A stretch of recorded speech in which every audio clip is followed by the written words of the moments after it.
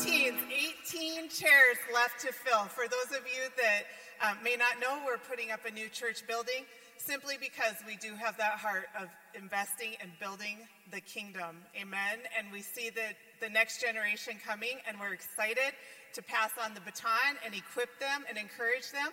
And so it's super exciting.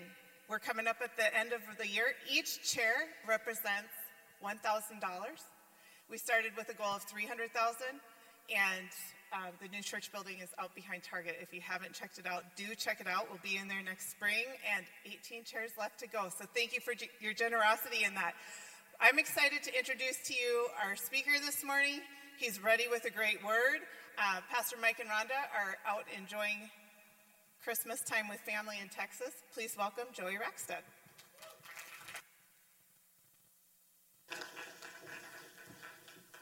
All right, am I on? Yes. I'm going to bring my water bottle just in case. You never know when you need some hydration. Amen? All right. Yep, my name is Joey Rackstead. I serve here wherever I am allowed to, and it's a blessing. Thank you again to, like Angie said, Mike and Rhonda. It's always an honor to be able to speak, and I don't take it lightly. And also thank you, Angie, for facilitating. Thank the worship team as well. What a blessing it was to worship this morning. They lead us into the presence of the Lord. It's wonderful. So I got a decent-sized message here, so don't be afraid, don't be intimidated, but let's pray and let's jump into it, okay? Holy Spirit, I invite you right now, again, to speak through me today, that you would be heard, that your message would go forth, that you would be honored, Lord Jesus. Come have your way. Give us revelation, give us insights into what you're doing in the world right now.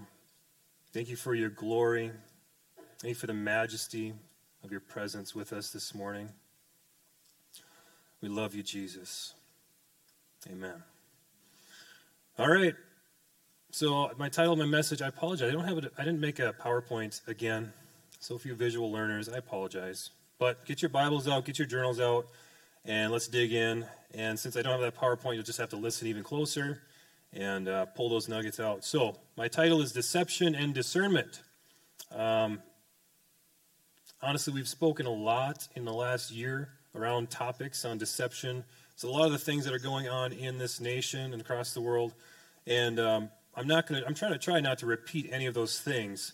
I'm going to take kind of a more wide-angle lens view at some of the topics, some of the deceptions out there in the world, and of course I can't cover it all, so bear with me in it, But yeah, Pastor Mike, others, you've all been preaching up a holy storm in the last year, exposing so many important issues, building us up in our faith. It's been excellent. So my heart today is simply for all of us to be prepared to meet our eternal King Jesus at any point. And so the goal, let's tear deception up from the roots, right? Let's let it burn in the light today. And when I step on your toes, it's for your own good, so you can dislike me now and thank me later. So just get that out of the way. So first, let's look at some of the practical ways deception is affecting our nation and the world. I'm going to run through a few here, okay? These aren't going to be news to you, but we need to talk about them really quick. Abortion. According to Worldometers, 22% of all pregnancies in the USA, excluding miscarriages, end in abortion. There have been an estimated 60-plus million abortions since Roe v. Wade was first passed. Obviously, there's a fight going on that's supernatural, and we need to be praying and standing for the overturning of the satanic Roe v. Wade case in the Supreme Court. Amen. So how many of you know there's a higher court than the Supreme Court of this nation, and the eternal judge, the creator of life, has ruled that natural life begins at conception, and he has known you and I before we were ever naturally created. Life is sacred. Abortion is murder. Case closed. Human trafficking. There is obviously evil on the earth. Okay? No excuses here. On this one, you could say abortion, it's just a fetus, it's this and other thing. There's no excuse for this. They're walking, talking humans. When human life is devalued at any point, it breaks my heart. There's a lot of people out there complaining about the effects of slavery from hundreds of years ago and inequality from decades ago. Friends, there's slavery going on right now, today, across this country. Even right over on the interstate next to our perfect little quiet city here, it's going right by us. I don't know if it's coming in here. It's a reality. But instead of fighting that, Instead of trying to rescue these people, we'd rather fight a hidden enemy of inequality. Another ruse to keep our eyes from the greater issues going on around us. Wake up. Next, murder rates, lawlessness. Sadly, this isn't anything new, but there's obviously been an increase recently. St. Paul had a record year of homicides this year, with Minneapolis near a record with its 91st homicide of the year. Whereas areas like Chicago, they can see 1,000 plus homicides annually. Without getting into any other crimes, there's an obvious problem. People have lost their respect for human life, others' property, and the communities that they live in, and they have devalued their own lives. Next, drug and alcohol addiction. Really quick. There's been a surge of drug relapses, overdoses in the last 2 years, and it was the perfect storm during COVID for addicts. Extremely sad. Another one, suicide. I shouldn't have to tell you anything about this. There's an epidemic of suicides in the U.S. A spirit of hopelessness, self-hatred, and fear has gripped people, and especially younger people. I went to the funeral of a young man this year who took his life in our community from suicide. And this shouldn't be. It doesn't have to be. It's not for a lack of opportunities in this country. It's not a lack of basic necessities or entertainment or even relationships. It's a lack of truth, and it's a lack of hope. And if that's not sad enough, now we have assisted suicides. This is becoming much more widespread. According to Canada's health website, in 2020, there were 7,595 cases of medically assisted deaths reported in Canada. Many of them suffer from some form of disability, medical issues, and whatnot, but not all of them. And an article recently from the Epoch Times from December 13th showed the latest in the assisted suicide medical advancements.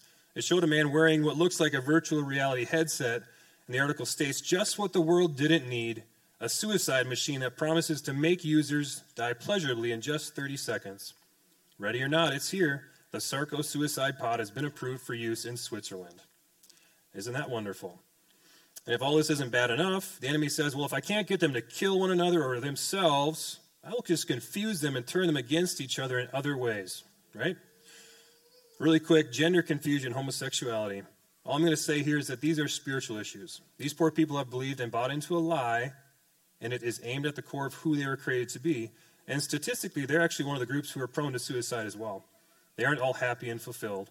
They're lost and need freedom, and it's found only in Jesus. Next, divorce. Yes, deception is involved in the lure of divorce, and it is bankrupting families, even in the church. Last time I checked, marriage is a covenant before God, and marriage in the nuclear family is what healthy societies rely upon for strength and stability. And there's no shame if that's part of your story, but you can all the more agree that this is not God's plan or design. It is destructive. Amen? The next topic is a source of deception I want to touch on. It has had many profound effects on our society. It's the media. Our good friends in Hollywood, right? They want what's best for you and your family. Isn't that right? The truth is they've been programming our families for a long time now to accept sin as normal, right? Adultery is entertainment, murder is thrilling. Is it accidental? That's my question. Is it just in the name of the almighty dollar? Or are there many in the industry intentionally sabotaging your family's moral fabric for the sake of a greater evil? I have to challenge you, show some discernment for the sake of your family's hearts and minds. Be careful what you allow to persuade and train your children through these screens. And just so you know, I think I've heard it said even here, there has been a stranger allowed into almost every home in America, unchecked. Are you aware of who's in your home? Who's speaking into your home? Fathers, are you protecting your homes? No amount of entertainment is worth an eternity. Turn it off and seek Jesus. I said that in love, right? How are everyone's toes so far? Am I stepping on anybody? Okay, I'm just getting going. So turn to your neighbor and tell them, truth may hurt, but it will not harm. Come on. All right, deception, what is it? There is a spirit, okay? There's a spirit, an unclean, lying spirit of deception in the earth right now, and it is on a satanic mission to destroy humanity by any means necessary. If you're like me, you look around at some of the events going on recently and wonder, how can this even be happening, right? Are these people serious? I mean, I wonder if they hate themselves to make such terrible decisions, right? There's no rationale, and there are obvious lies in most of what they say. And after a while, I realized many of them actually believe what they're saying. I was shocked. It's like, well, they actually believe this. They believe it passionately, much more passionately than many Christians profess their faith. And they have chosen rebellion against God, and therefore they've reaped foolishness and a strong delusion in the process. Friends, I'm here to remind you that we are still in a war, And we must alert those around us that there is a spiritual war being waged against you and is for your eternal soul. And yes, we are victorious in Christ as believers, but there's also a war to keep you from finding that victory and remaining in Christ's victory. Thinking back as I was pondering this, I thought back to C.S. Lewis's classic writing, The Screwtape Letters. That story takes the form of a series of letters from a senior demon, Screwtape, to his nephew Wormwood, a junior tempter. The uncle's mentorship pertains to the nephew's responsibility in securing the damnation of a British man known only as the Patient. A very interesting story. And it reminds me of 2 Corinthians 2:11, where it states, so that we would not be outwitted by Satan, for we are not ignorant of his designs or his devices. Now, I am concerned that many of us are ignorant of his devices. You know, I'd hate to be a fly on the wall of hell, but I am kind of curious what they might be plotting. We have seen some of what hell has done in the past to attempt to keep this glorious gospel from spreading and being fruitful in the lives of men and women and children for the last 20 centuries. And by the way, hell has not succeeded, and it will not succeed. Amen? But it has come at a great cost. Tertullian said, and you've all heard this, the blood of the martyrs is the seed of the church. There have been the direct physical attacks to kill believers. We had the early church martyred for their profession of faith in Christ. They were beaten, imprisoned, tortured, and treated as the outcasts of society. Whether it was the religious leaders of their day or the government authorities persecuting them for their faith. And many are still persecuted and martyred today in other nations. But we in America, right, we've had a different experience in other first world countries as well. And we haven't experienced that kind of persecution. So I have to wonder, what's the enemy's tactics? What have they been against us? You know, perhaps he's used more subversive tactics. And one method I believe the enemy has used is this. If you can't beat them, join them. As Scripture tells us, he masquerades as an angel of light. Speaking of Satan. Now, this deception is aimed to destroy the gospel by perverting the gospel. Okay, this area of deception has injured the Christian message and image and has come by agency of the enemy through the religious Christian machine, carrying his name while void of his spirit. They became a power-hungry, hypocritical system used to manipulate and control people's lives and produce a people, a Christian people, that look no more alive than anyone else, dead in sin, void of faith, and self-serving. Scripture tells us in 2 Timothy 2:19, let everyone who names the name of the Lord depart from iniquity. And people have been repelled by this religious spirit, obviously. The hypocrisy and the abuse of power, and rightly so. But in so doing, many never seek God again because the religious system has used his name in vain and laid stumbling blocks for all. So the lost reject them both as one and the same. Friends, God is not bound by men's religious systems, and they do not own him. They do not have more rights or access to God than anyone else. The lost often won't approach a church because of the offense from those they believe represented God. And if you were offended by religion in the past, I ask for your forgiveness on their behalf. Don't let them stand in the way of your relationship with God. And the blind are still leading the blind today and setting roadblocks between them and the truth. So be careful who you put your trust in. Know the fruit of their lives lived over time. And that is why we must become the true ambassadors of Jesus, representing him in purity and by his Spirit. This quote always comes back to me. It's by Leonard Ravenhill. He said, the world out there is not waiting for a new definition of Christianity. It's waiting for a new demonstration of Christianity. A second major deception is that there are many ways to God.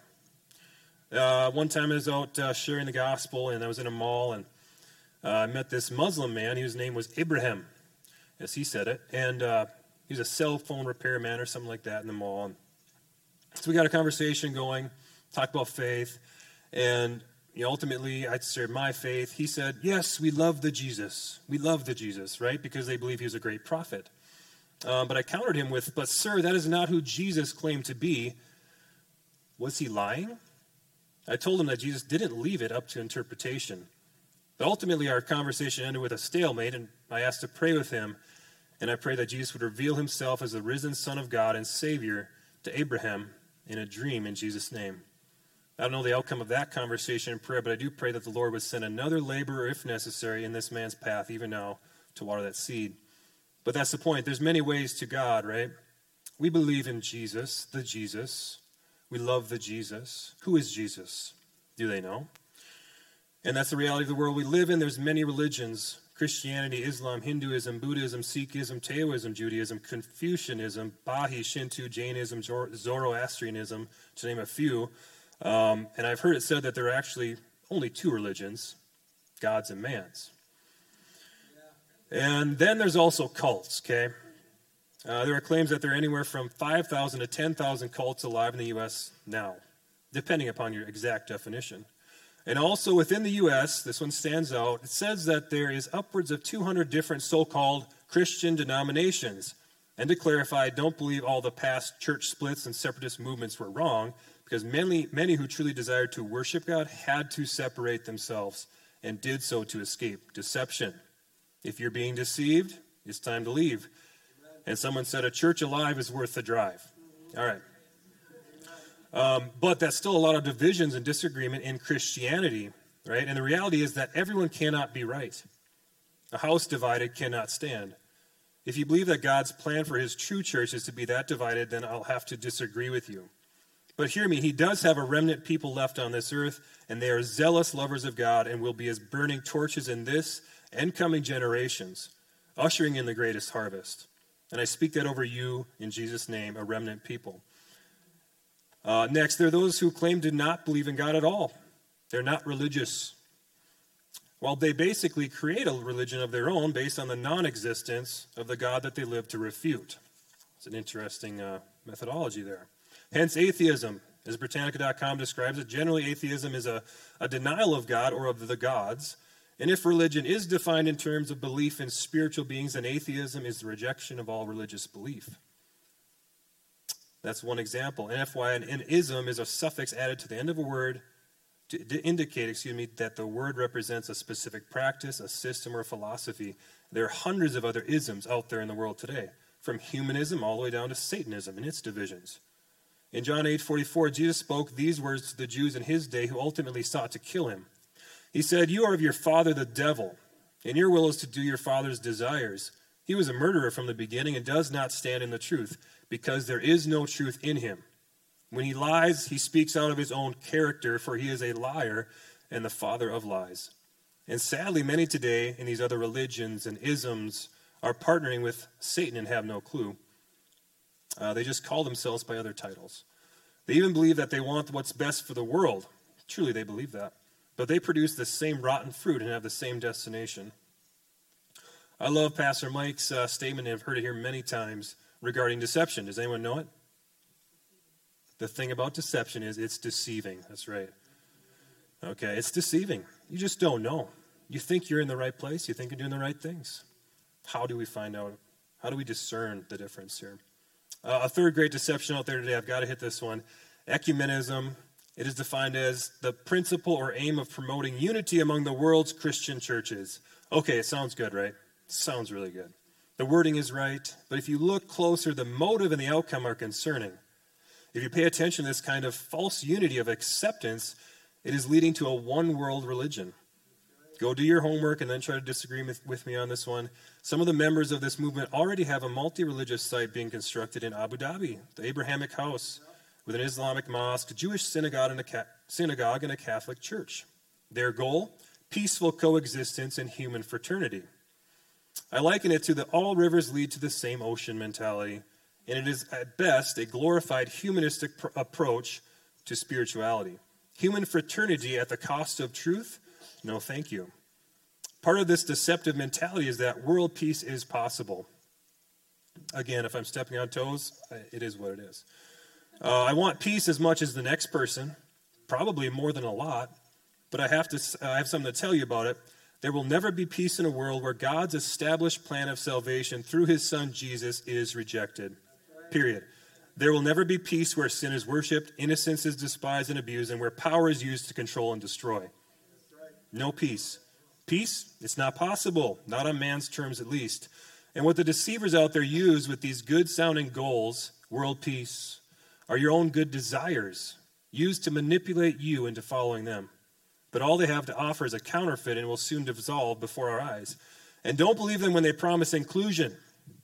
Don't believe them, because I guarantee the true gospel message of Jesus will not be allowed to persist in their utopia because it's offensive to them. It's too stringent, it's too defined, it's too clear, and the road's too narrow. Jesus warns us in Matthew 7. He says, enter by the narrow gate, for the gate is wide and the way is easy that leads to destruction, and those who enter by it are many. For the gate is narrow and the way is hard that leads to life, and those who find it are few. Beware of false prophets who come to you in sheep's clothing, but inwardly are ravenous wolves. You will recognize them by their fruits. Are grapes gathered from thorn bushes or figs from thistles? So every healthy tree bears good fruit, but the diseased tree bears bad fruit. A healthy tree cannot bear bad fruit, nor can a diseased tree bear good fruit. Every tree that does not bear good fruit is cut down and thrown into the fire. And thus, he says, you will recognize them by your fruits, by their fruits. And he goes on to say, this is Jesus' words. Don't fall asleep when I'm reading the scripture here. Not everyone who says to me, Lord, Lord, will enter the kingdom of heaven, but the one who does the will of my Father who is in heaven.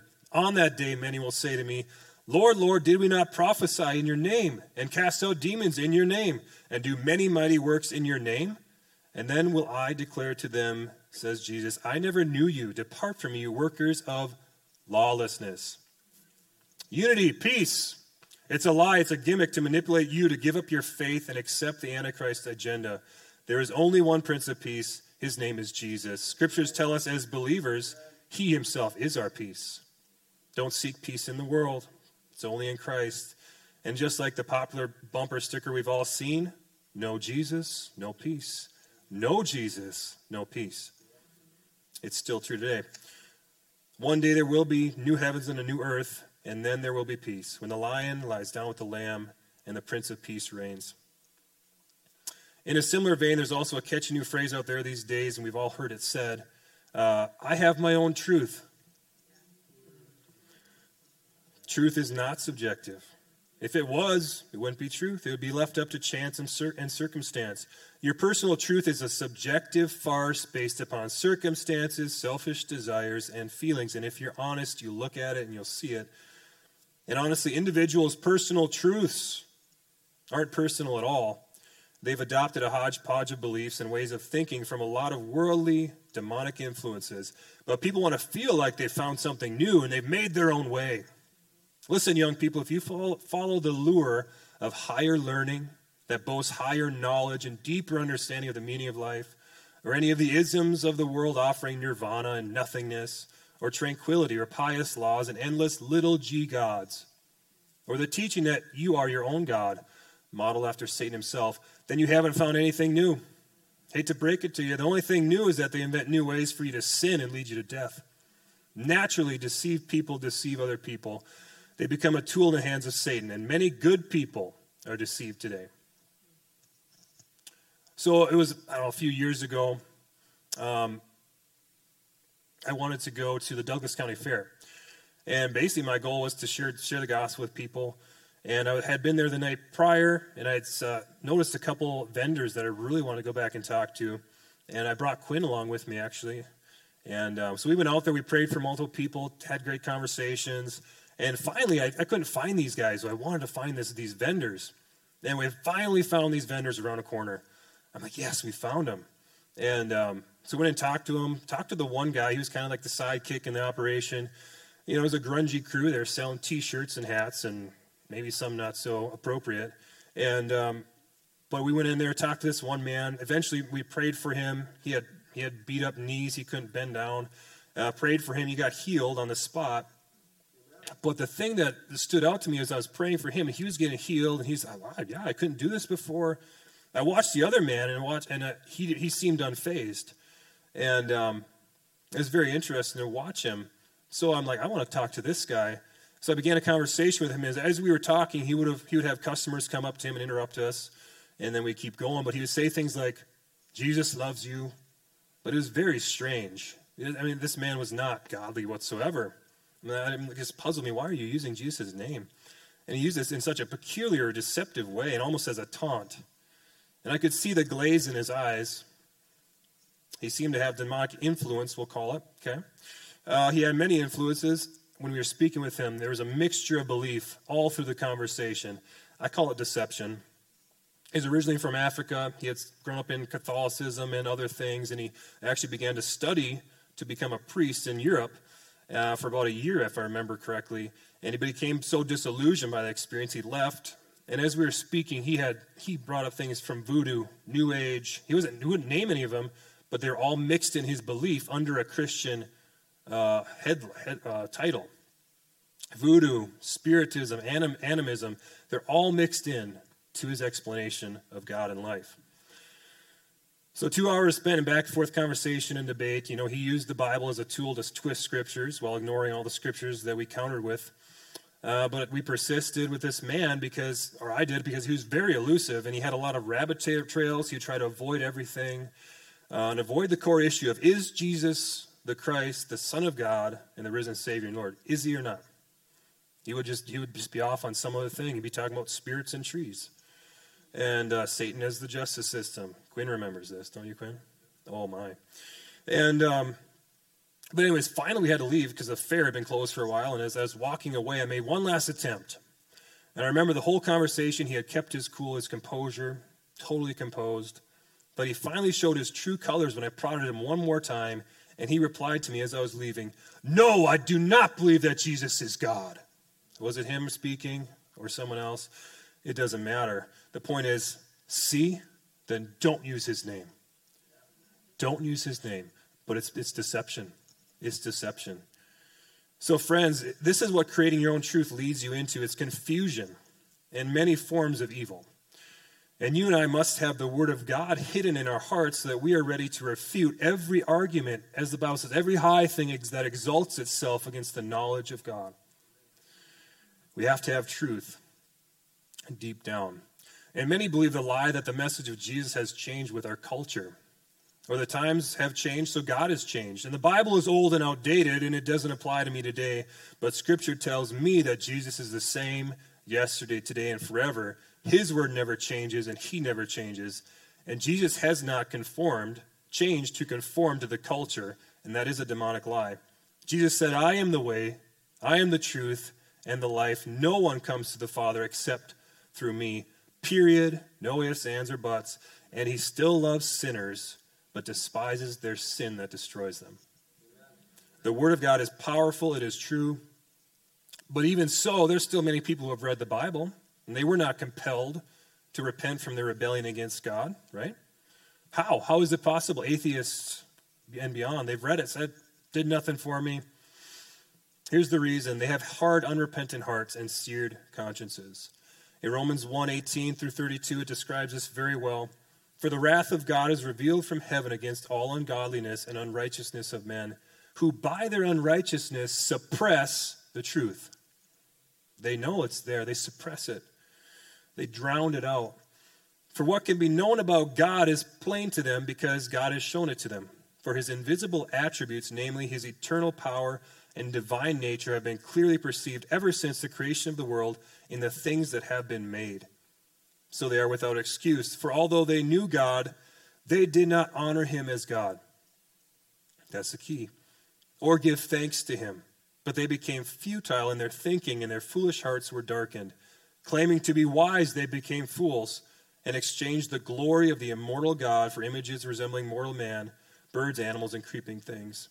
Therefore, because of these things, God gave them up in the lust of their hearts to impurity, to the dishonoring of their bodies among themselves, because they exchanged the truth about God for a lie and worshipped and served the creature rather than the Creator, who is blessed forever. And since they did not see fit to acknowledge God, God gave them up to a debased mind to do what ought not to be done. And they were filled with all manner of unrighteousness, evil, covetousness, malice. They are full of envy, murder, strife, deceit, maliciousness. They are gossips, slanderers, haters of God, insolent, haughty, boastful, inventors of evil, disobedient to parents, foolish, faithless, heartless, ruthless. And though they know God's righteous decree that those who practice such things deserve to die, they not only do them, but they give approval to those who practice them. And the reality is that if you reject God, he will let you. He will let you.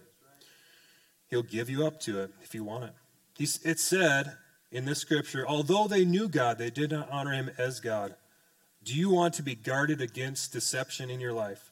I have two things I want you to remember. First, fear God.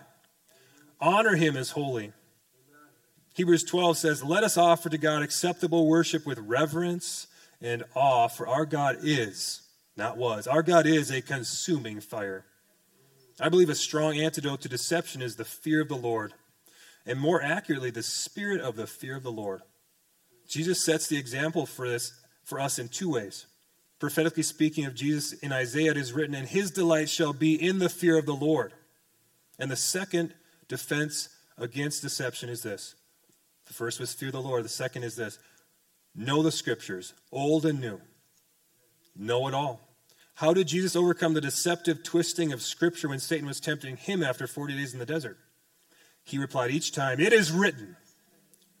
Treasure the word of God. It will be a lamp unto your feet and a light to your path. Open the pages up again. In this new year, like never before, I challenge you. Next, I want to highlight a few attitudes of believers that are based in deception. Again, there's many more, but I just wanted to hit these main ones here that were impressed upon me by the Lord. And although you don't exactly hear people say this out loud, you can see it in their lives. This is the statement. I can love Jesus while loving the things of the world. That's called mixture and double-mindedness. Friends, you cannot serve two masters, or you will love the one and you'll hate the other. James 4:4 says this, not speaking it over you. You adulterous people, do you not know that friendship with the world is enmity with God?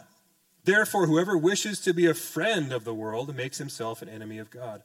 And 1 John 2:15, do not love the world or the things in the world. If anyone loves the world, the love of the Father is not in him. For all that is in the world, these are the things that he's talking about in the world, okay? I'm going to clarify this. The desires of the flesh, the desires of the eyes, and the pride of life is not from the Father, but is from the world. And the world is passing away, along with its desires. But whoever does the will of God will abide forever. Luke 11, he who is not with me is against me. This is Jesus speaking. And he who does not gather with me scatters. Jesus removed the middle ground. He took it out. You cannot partner with him in the world. It's for or against. I hope you understand that when I said that, we are called to love the lost. Amen. We're called to love the lost without joining them in their wandering. And to love sinners but despise their sin. So please hear me correctly in that. But we are not to love the unrighteous things of this world. That was the first attitude. The second attitude is this. And this one you actually will hear people say. Trials and persecutions, they're on for today. No, I'm living the abundant life, brother. Amen, amen. Now, I think a lot of us had a decent shift in our understanding of this in the last 2 years. But let's just check scripture really quick on this one, okay? Trials and persecutions aren't for today. 2 Timothy 3:12, indeed, all who desire to live a godly life in Christ Jesus will be persecuted. While evil people will go on from bad to worse, deceiving and being deceived. Interesting. 1 Peter 4, he says, beloved, do not be surprised at the fiery trial when it comes upon you to test you, as though something strange were happening to you. But rejoice insofar as you share Christ's sufferings, that you may also rejoice and be glad when his glory is revealed. If you are insulted for the name of Christ, you are blessed, because the Spirit of glory and of God rests upon you. I got another one. James 1:2, count it all joy, my brothers, when you face trials of various kinds, for you know that the testing of your faith produces steadfastness. You see, the abundance is through the trials and the persecutions, because that's where Jesus is. I believe we've decided we can only have joy when our lives are comfortable, and that's deception. Join Jesus in his suffering and his reproach, and enter the true blessing and favor and the abundant life. The third attitude rooted in deception is this: everyone must think well of me. Friends, I encourage you, go out and purpose to love everyone. I challenge you, go out and purpose to love everyone, but never, ever seek to be loved by everyone. I'll say it again. Go out and purpose to love everyone, but never seek to be loved by everyone. If you and I live for the love or the approval or acceptance of everyone, we will be severely disappointed and disillusioned. Understand this, that you and I should live in such a way that they have nothing factual to bring against us. We are to be above reproach, and as much as it depends on us to live at peace with everyone. But we will be persecuted for our faith and mocked for obedience to Jesus. Say this with me. I will not be loved by everyone. Didn't that feel good? It felt great. Okay. In Luke 6:26, it actually warns us. He says, woe to you when all speak well of you. For so their fathers did to the false prophets. And Jesus tells us that if they hated me, they will hate you also. Join Jesus in his suffering. Join him in his reproach. Understand today that you will never be accepted into a system that is anti-Christ.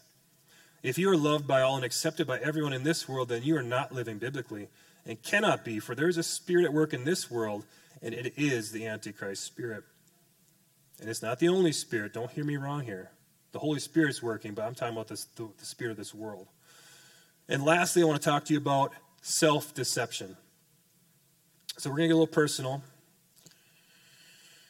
We can even deceive ourselves. We can lie to ourselves. Many choose deception because it doesn't expose their sin, but it dresses it up as something justifiable and acceptable.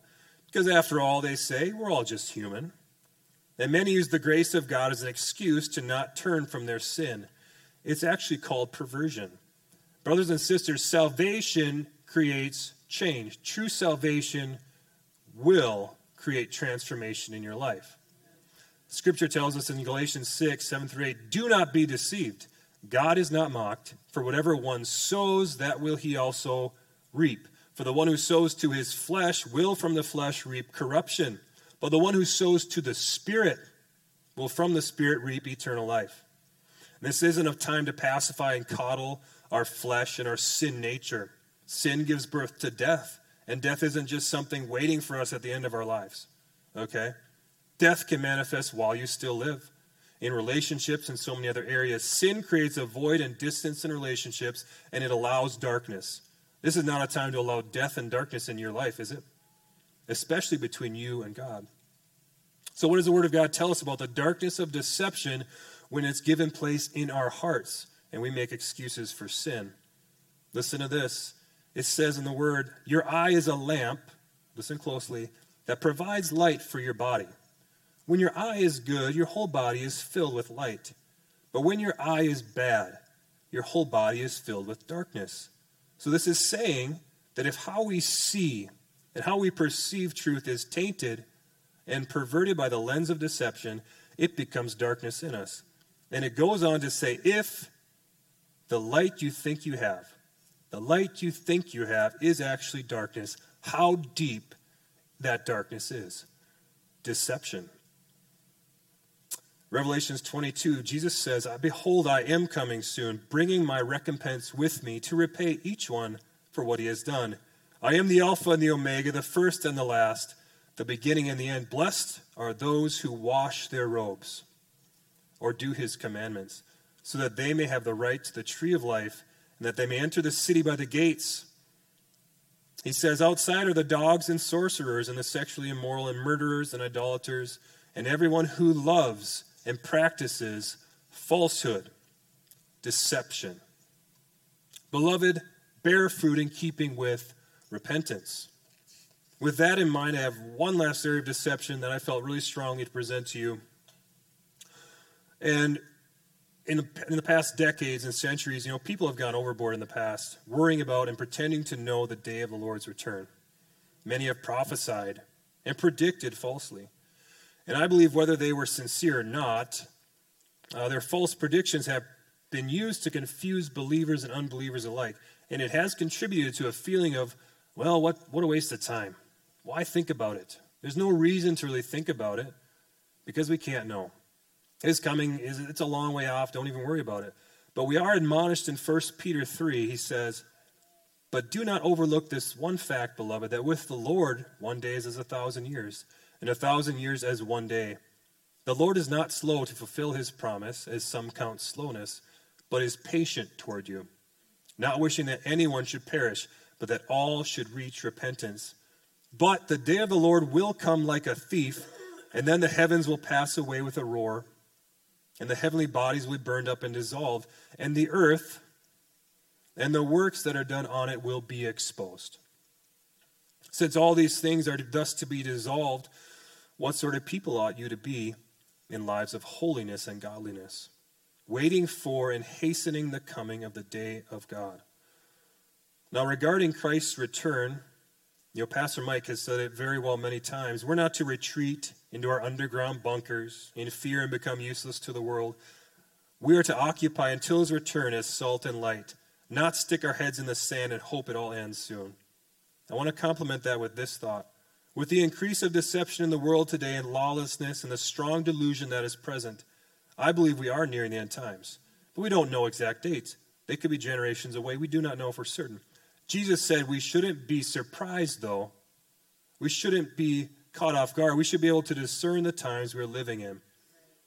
In Matthew 24, he says this. This is Jesus speaking when he was asked about the end of times. Jesus said, "See that no one leads you astray. For many will come in my name, saying, 'I am the Christ,' and they will lead many astray. And you will hear of wars and rumors of wars. See that you are not alarmed. For this must take place, but the end is not yet. For nation will rise against nation, and kingdom against kingdom, and there will be famines and earthquakes in various places. All these are but the beginning of the birth pains. And then they will deliver you up to tribulation and put you to death, and you will be hated by all nations for my name's sake. And then when many will fall away and betray one another and hate one another. And many false prophets will arise and lead many astray. And because lawlessness will be increased, the love of many will grow cold. But the one who endures to the end will be saved. And this gospel of the kingdom will be proclaimed throughout the whole world as a testimony to all nations. And then the end will come." Those are Jesus' words. So with that in mind, there's work to be done, saints, and we are here as Church for the Harvest to do our part of that glorious work of declaring the kingdom of God. So don't become afraid or withdrawn, but instead be filled with joyful hope, knowing that the promise of our Savior's return is ever nearer. It's ever nearer. And this is the point I want you to take away from that. Whether he returns today or in the next generation, our level of preparedness in our lives should be the same. What's the difference? There's no secondary level of preparation that exists to live in relationship with a living God. And whether or not you believe you'll see the rapture of the saints, you and I are not promised tomorrow. One of us may meet him much sooner than we think. Be ready. Be ready. Jesus said, this is Jesus' words one more time. Mark 13, "But concerning that day or that hour, no one knows, not even the angels in heaven, but only the Father. Be on guard, keep awake, for you do not know when the time will come. It is like a man going on a journey when he leaves home and puts his servants in charge, each with his work, and commands the doorkeeper to stay awake. Therefore, Jesus said, stay awake, for you do not know when the master of the house will come, in the evening or at midnight, or when the rooster crows, or in the morning, lest he come suddenly and find you asleep. And what I say to you, I say to all, stay awake." This is a call to engage and take ownership of our lives, not give up and retreat. Friends, being mindful of his return should not cause you to be disconnected. It should cause you to stretch out your arms to the world and run with the gospel, and draw even closer to Jesus in relationship. We can no longer be so consumed with everything outside of our control and not care for the ones within our reach. We must possess our own souls and seek God, not seek the latest happening in others' lives on social media or the latest world crisis on news outlets. You and I need to take responsibility for our lives and our hearts and our daily walk with Jesus in obedience to him out of love. I've found the times when I've been sold out to seeking his face and his voice that I've been far more informed by the Spirit than news outlets. I've been far more apt to pray for the right things and 10 times more likely to reach out and share the gospel with others and minister to them. We must own what is in front of us. Determine what your arena is. What's your calling? Your areas of influence. And bring God glory there. Share him with others in those places. You and I must make this gospel ours personally. Don't let it be your pastors or your parents or your spouses. And don't allow the cares of this world to choke out the gospel. Don't fall away when trials come. Press in. Prepare now. Practice now. If you don't exercise your faith now and your authority in Christ, now you'll be too shocked and afraid when the day of trouble or persecution comes to stand and act. You may cower and hide, but I believe for better things for you. Better things concerning you, because you are part of an overcoming church, not succumbing to the influence of the world through fear and deception. And I believe that you will be found faithful and be found ready, because you will take up your cross and you will fight the good fight of faith. I speak that over you, Church for the Harvest. Now, in wrapping up, I want to do something a little different just for a minute. I don't want to keep you any longer, but let's take a few moments.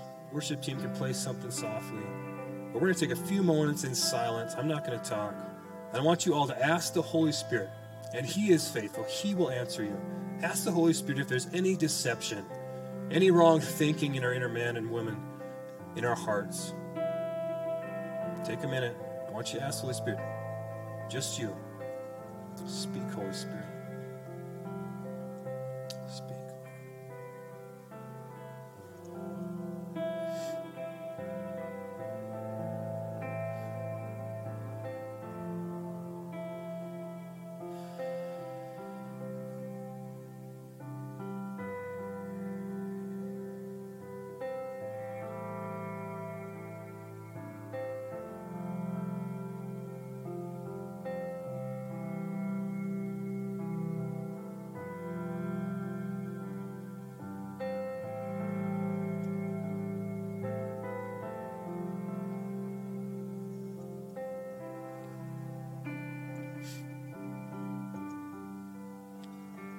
For some of us, some of the things the Holy Spirit may have highlighted are intentional things. Some things, it's unknowing. We didn't know it. But how many of you had the Holy Spirit highlight something to you? You don't have to raise your hand, but you can. You can be bold. Now I'm going to stretch you just for one more minute. Okay? If you have one more minute, I want you to pray with the person next to you. I want you to pray with the person next to you. Don't leave. Take 1 minute. Share what the Holy Spirit highlighted or not, but pray for one another. Pray for the discernment of the Holy Spirit in their lives. Okay? Be bold. Pray for someone now. Go.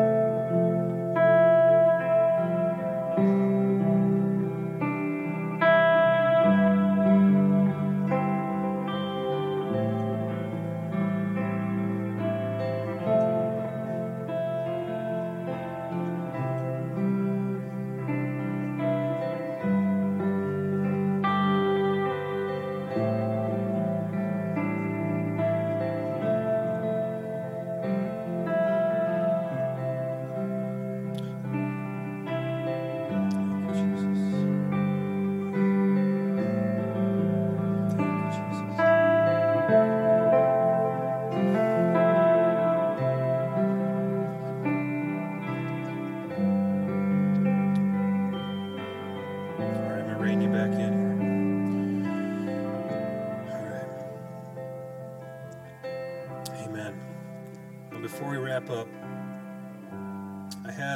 I know it's kind of heavy for just after Christmas message, but it's a beautiful message. And I had this poem I wrote. I want you to hear it really quick. It's called Hosanna and Maranatha. Unto us a Savior is given. Have you received him? Unto us a King is born. Have you crowned him Lord? He so loved us that he gave his one and only Son as an innocent babe. And to purchase us, his spotless lamb was slain. But he is the Word from the beginning, and in him is life itself. So come close and hear good news to those far and near. He is alive again, victorious over death and sin. And now he's knocking at the door. Will you let him in? The one who is rejected on earth longs to grant you heaven's key. The humble servant, meek and kind, now reigns for all eternity.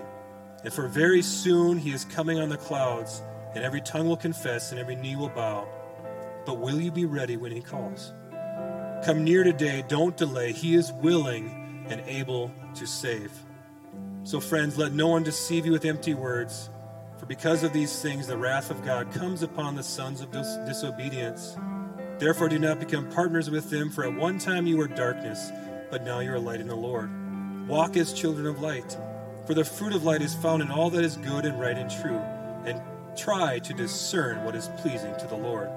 Take no part in the unfruitful works of darkness, but instead expose them. The scripture goes on and it says, Awake, O sleeper, and arise from the dead, and Christ will shine on you. Look carefully then how you walk, not as unwise, but as wise, making the best use of the time, because the days are evil. So lastly, again, the antidote to deception is the spirit of the fear of the Lord. He's come a long way from being that baby in that manger. He has since conquered sin and death and is clothed in glory. He has eyes of fire. All of us need to desire and receive the spirit of the fear of the Lord today. So this is your opportunity if you're here today or listening later online. Are you willing to turn from your sin and come to this loving Savior? Are you willing to humble yourself and let the light in? See, he is here to remove the deception from our hearts and give us a soft new heart. And if that's you today, I want to pray with you. This is the first step you can take to come into the Lord. And if you've done it before and the Holy Spirit pricked your heart today, you may have to repent again today and turn back to him. If that's you, pray with me. We can pray corporately. Say this: Jesus, I come before you. I humble myself. I recognize that you are God. I recognize that only you can save me from my sin. So right now I turn away from the world, away from my sin. I renounce them. And I renounce Satan and his works. And I turn to you, Jesus. Wash me. Cleanse me. Make me new. And fill me with your Spirit today. I confess you as Lord. In the name of Jesus. Amen. And if you prayed that prayer, we want to connect with you. Don't just make it a prayer and then forget about it and walk away, okay? Tell somebody. Tell somebody. Tell somebody. And with that, I just want to bless you really quickly. Challenge for the new year: be sober-minded and vigilant. Live lives set apart unto Jesus and care for one another. Be mindful of opportunities in front of you. And I challenge us as a body of believers to contend for the presence of Jesus in our gatherings. The Holy Spirit rests upon unity, humility, and purity. And I'm believing for us as a people in this new year, in our new church home, to be marked by the pure, refining presence of the Holy Spirit. I pray that we will stand unashamed of the gospel of Jesus Christ and his word and live boldly in love and good works. The best is yet to come. Come, Lord Jesus.